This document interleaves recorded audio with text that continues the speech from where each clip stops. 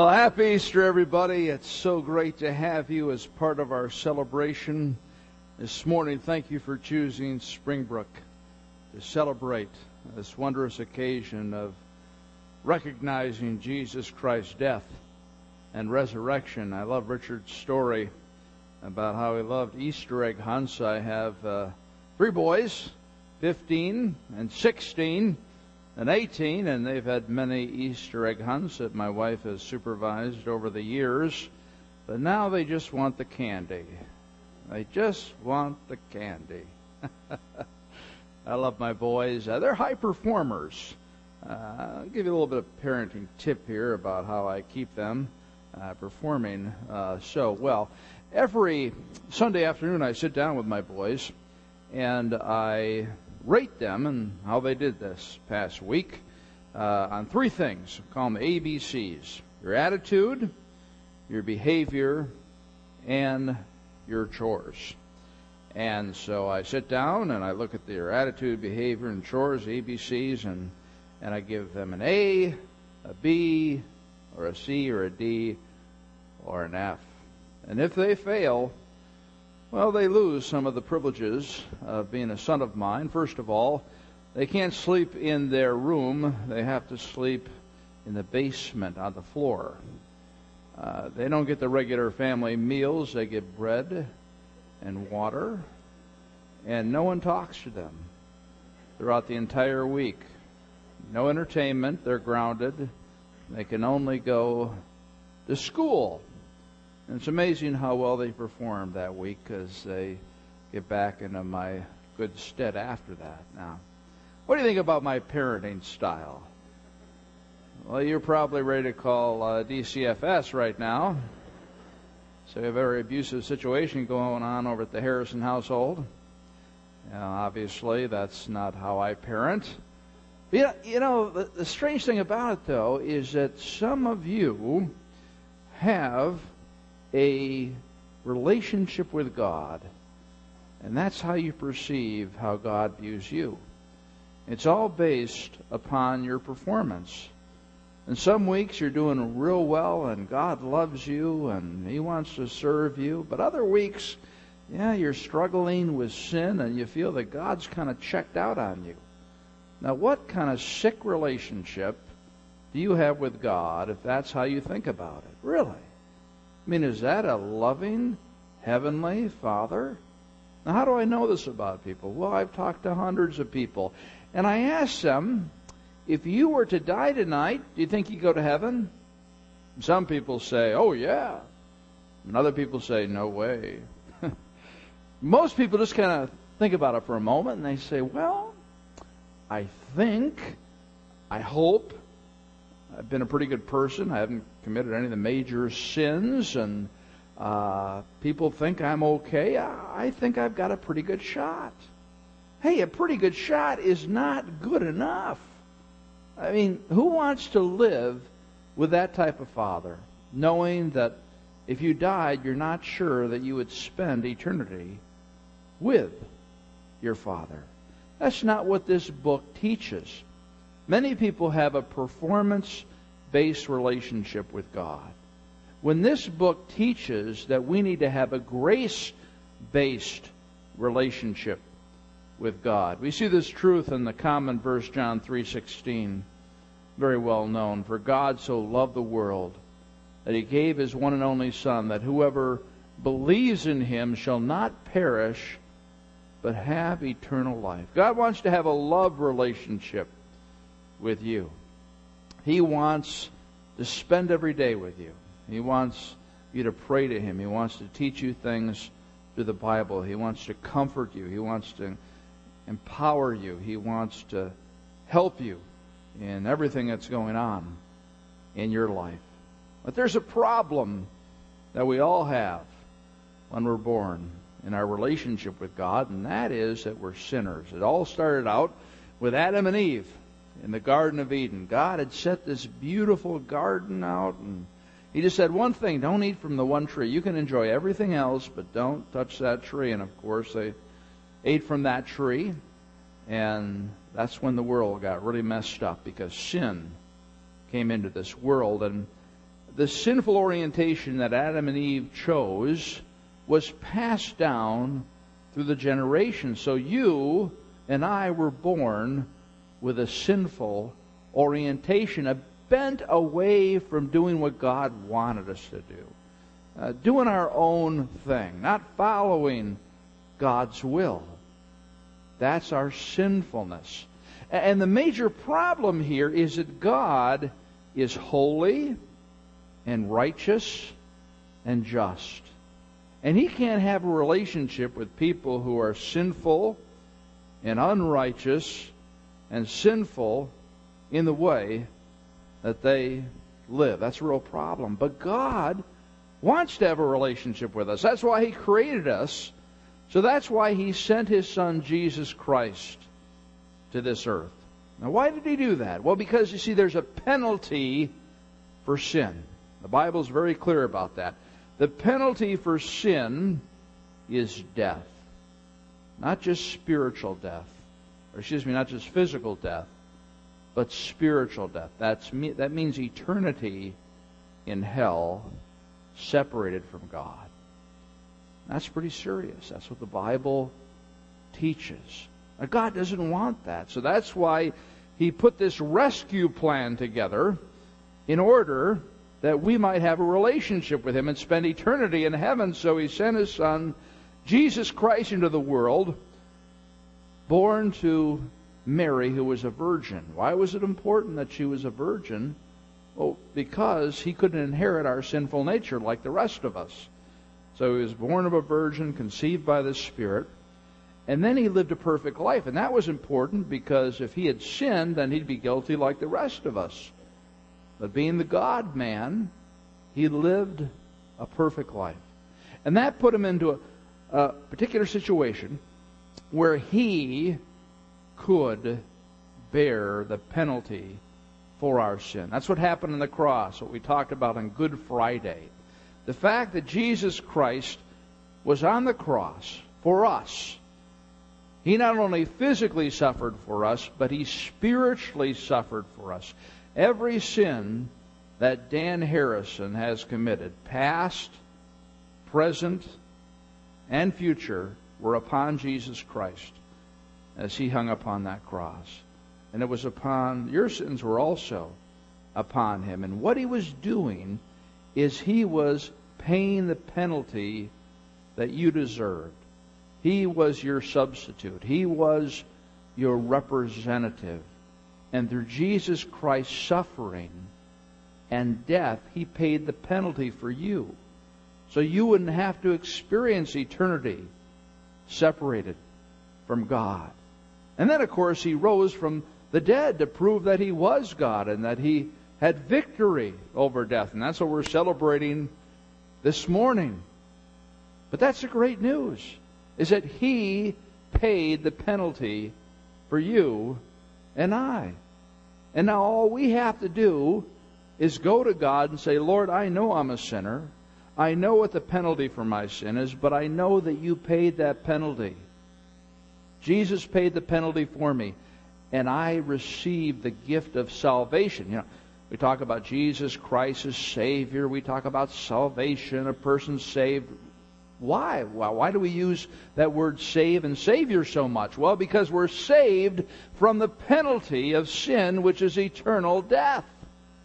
That's the good news. That's the gospel. That's what we're talking about here, is that everyone in this world is born condemned, but Jesus Christ came to die for them, to pay the penalty in order that all they have to do is receive it. All they have to do is say, I'm a sinner and I need You to rescue me.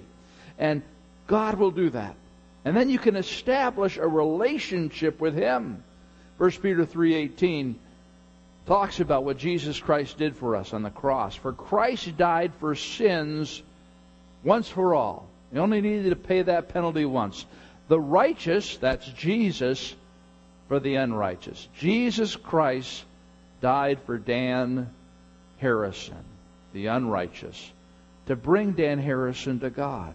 The reason Jesus died was in order that I might have a relationship with God. And when I was a young boy, I made that decision. I said, Jesus, I am under the penalty. of sin. And I confess my sin, and I ask you to be my Savior. And at that point, I became a child of God. Wonderful, wonderful news we celebrate today. We see more of this in Ephesians chapter 2, verses 8 through 10. For it is by grace you have been saved through faith, and this not from yourselves. It is a gift of God, not by works, so that no one can boast. Now let's look at this. For it is by grace you have been saved through faith. That's how a person comes into a grace-based relationship with God. Not a performance-based relationship, but a grace-based. What is grace? Well, grace is not getting what you deserve. We as sinners deserve a penalty. But God gives us grace. He says, I'm not going to give you that penalty. I read a story this past week about David Haggard, who was an umpire in a men's baseball association out in California.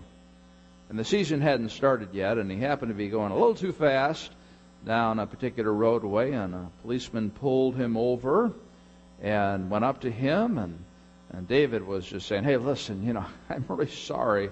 I wasn't thinking, and I've got a great driving record, and I don't want my insurance to go up. Please, just give me a warning. Don't give me a ticket. And the policeman had no grace. He gave David what he deserved. He gave him a ticket.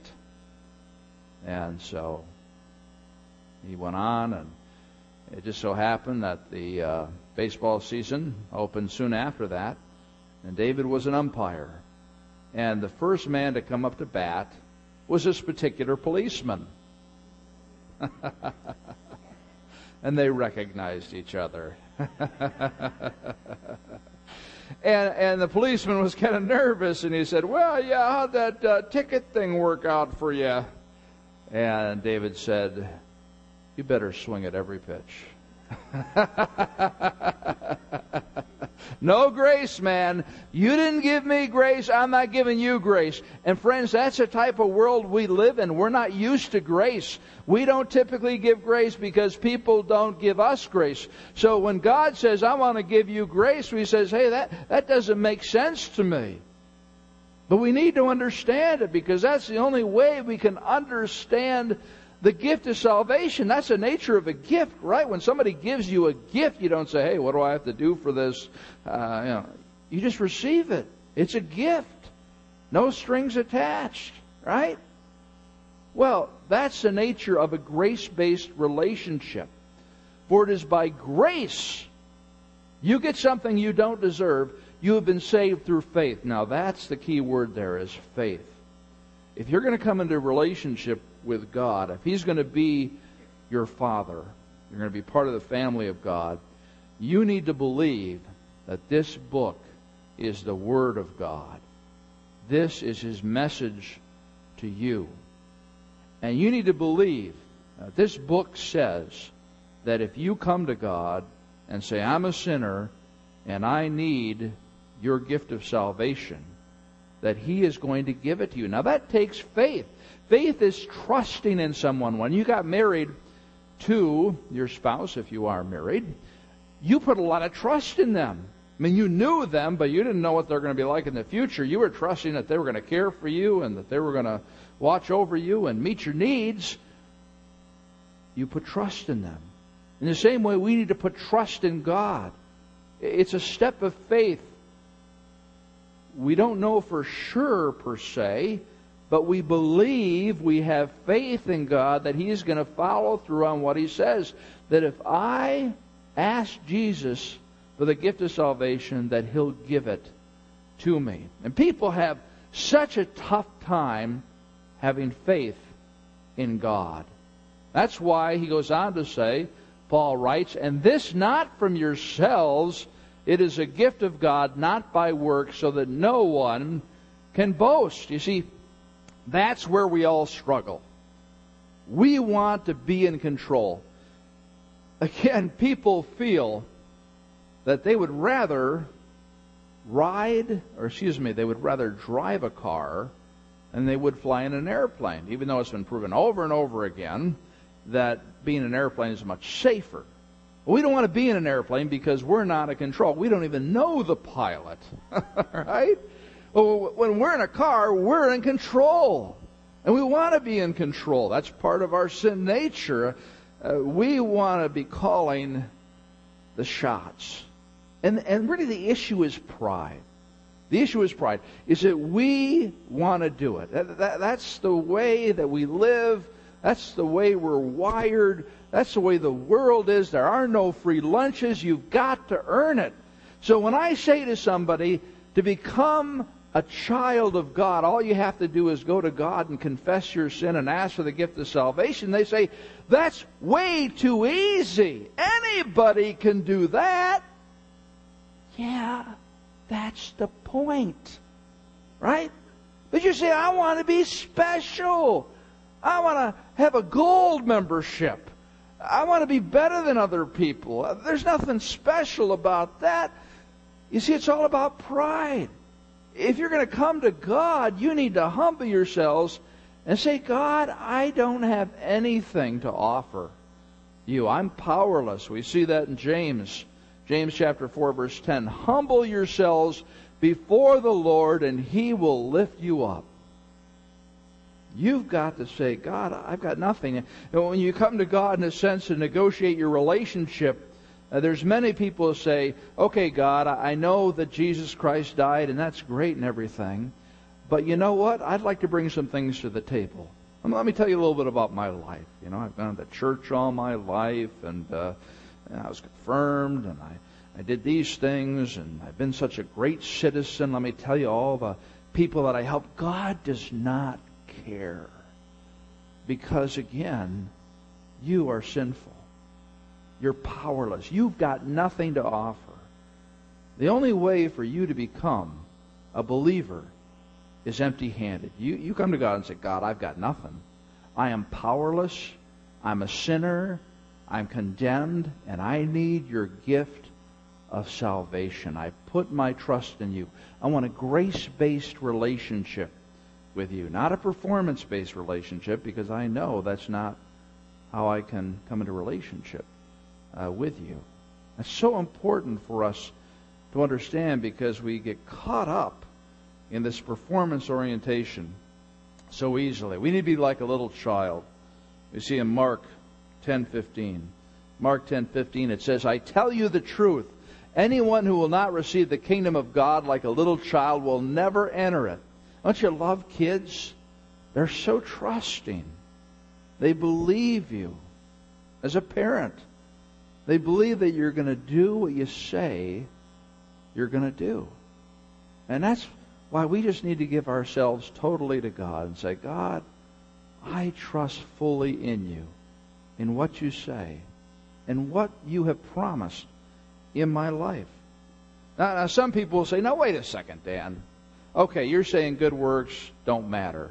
They don't matter to God. Well, hey, doesn't it talk about good works in Scripture? Well, yeah, it does. In this passage we've been studying, Ephesians 2:8 and 9, we look here at the next verse, and it talks about good works. For we are God's workmanship, created in Christ Jesus to do good works, which God prepared in advance for us to do. So once you become part of the family of God, that's what your life is about. It's doing good works because you love God. It's like when you marry a person, you're not obligated by law to care for them and serve them and take care of them, but you want to do it because you love them. So once you become a believer, once you put your faith in God, you're just going to naturally want to do good works for Him, and that's His plan for your life. But again, the good works do not save you. They're just a natural byproduct of your relationship with Him. Back in August last year, we all remember a Chilean mining accident. We see a diagram here. 33 men buried underneath the ground. You see the squiggly line on the left side there? That's how they got down to that particular depth. But there they were, down in that emergency shelter for these types of events. And people on the surface thought, well, they could be alive, but they weren't sure they were alive. And it was very captivating. The whole world watched as we wondered about these 33 miners who were down in this emergency shelter. Well, they sent probes down to see if they could locate the miners. And they sent one probe down, and after 17 days, one of these probes actually hit the shelter, and they put a note on the probe that said, "We are all safe in the shelter, all 33. And it came up, and then the news went public, and people were overjoyed to know that these men were alive after 17 days.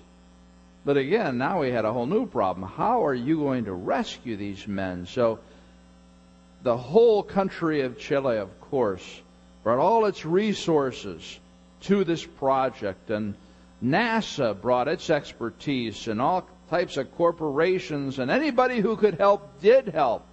It was a global rescue project to save these particular men. And it took another 52 days, 69 days, these guys were buried underground. We see some pictures here. There's a picture of these guys once they're able to get a camera down there. Then they put a rescue capsule together. There you see it within the mine. Here we see it coming out of the mine, and then we see the joy of these guys who are coming. How many watched that live? I watched that live. I watched it live with my wife. That was tremendous to see these guys after 69 days. What a miracle that God had done to these people to save these men. Now again, these men were powerless. They had no power to get out of that room that was buried underground. They did their best to stay alive. That's an amazing story in itself. But they were powerless. They couldn't do anything. It was all about the people on the surface that were working to save them.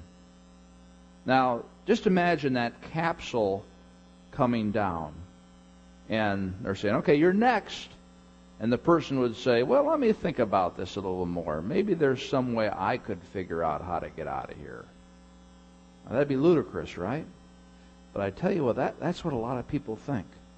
They think, well, maybe there's another way to God. Maybe I don't have to go through Jesus Christ. Maybe I don't have to humble myself before Him. Friends, all of us were born into that emergency shelter. We were born into a room deep beneath the ground, and we were powerless to help ourselves. And we can think of all these things that we can do to try to, again, reach the surface, but there's only one person who can save us, and that's Jesus Christ. And we only have one choice, and that's to follow Him. And when you think about it, you think about this incredible rescue operation to save these men, but think about what God did to save us. God became one of us. God became one of His creations. Jesus lived on this earth. He suffered in so many different ways. And then He died for us. And He rose again. Now that's an incredible rescue mission, isn't it? And it's so prideful for us to come to God and say, God, I know you had this incredible rescue plan and everything, but, let me show you what I can offer you. Right? Here are some good works. Hey, forget it. All you need to do is say, God, I am powerless. I can do nothing for myself. And until you come to that point, you don't have the gift of salvation. There might be some of you here who were born in the church. You were baptized in the church. You were confirmed in the church. You've attended church all your life. People believe you're a godly person. You've done good things. You're a good person, but you're still not part of the family of God because you have bought into what other churches have taught. And there are a lot of liberal churches that teach this, that if you're good enough, you can have a relationship with God. Well, that's a performance-based relationship.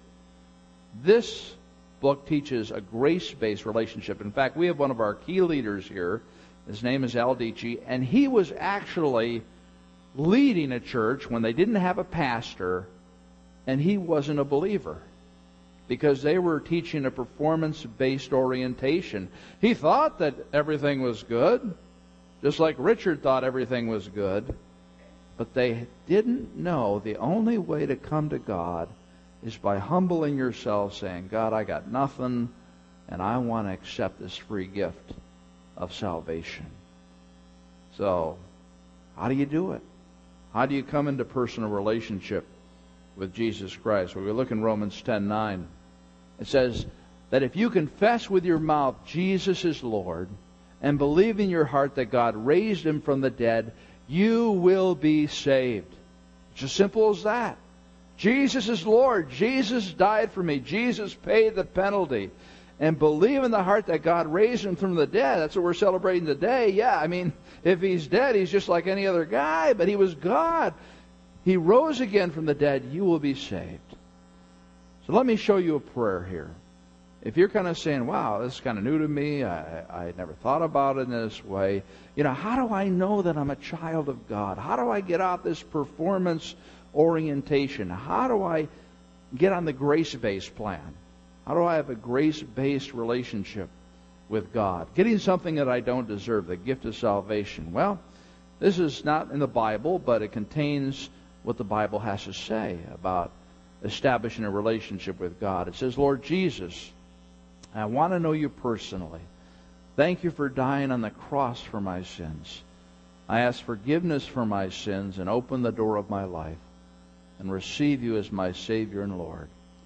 I no longer trust in my good works to gain a relationship with you. That's the key statement there. I know now it is a free gift of your grace. Thank you for forgiving my sins and giving me eternal life. Take control of my life. Make me the kind of person you want me to be. Now, if you feel so led, I'm going to say this prayer and you can pray it silently. If you want to change from a performance orientation to a grace-based orientation with God, let's bow our heads. Lord Jesus, I want to know you personally. Thank you for dying on the cross for my sins. I ask forgiveness for my sins and open the door of my life and receive you as my Savior and Lord. I no longer trust in my good works to gain a relationship with you. I know now it is a free gift of your grace. Thank you for forgiving my sins and giving me eternal life. Take control of my life. Make me the kind of person you want me to be. Dear Lord, I rejoice with those who realize this morning that it's not about performance. It's not about good works. It's only by humbling ourselves before you and receiving this wonderful free gift that God has given us. Lord, I just pray that you would help these people to rejoice. I'll always reflect on Easter 2011 and the wondrous work that you did that day when they received the free gift of salvation. In Christ's name, amen. If you could take out this particular message insert, this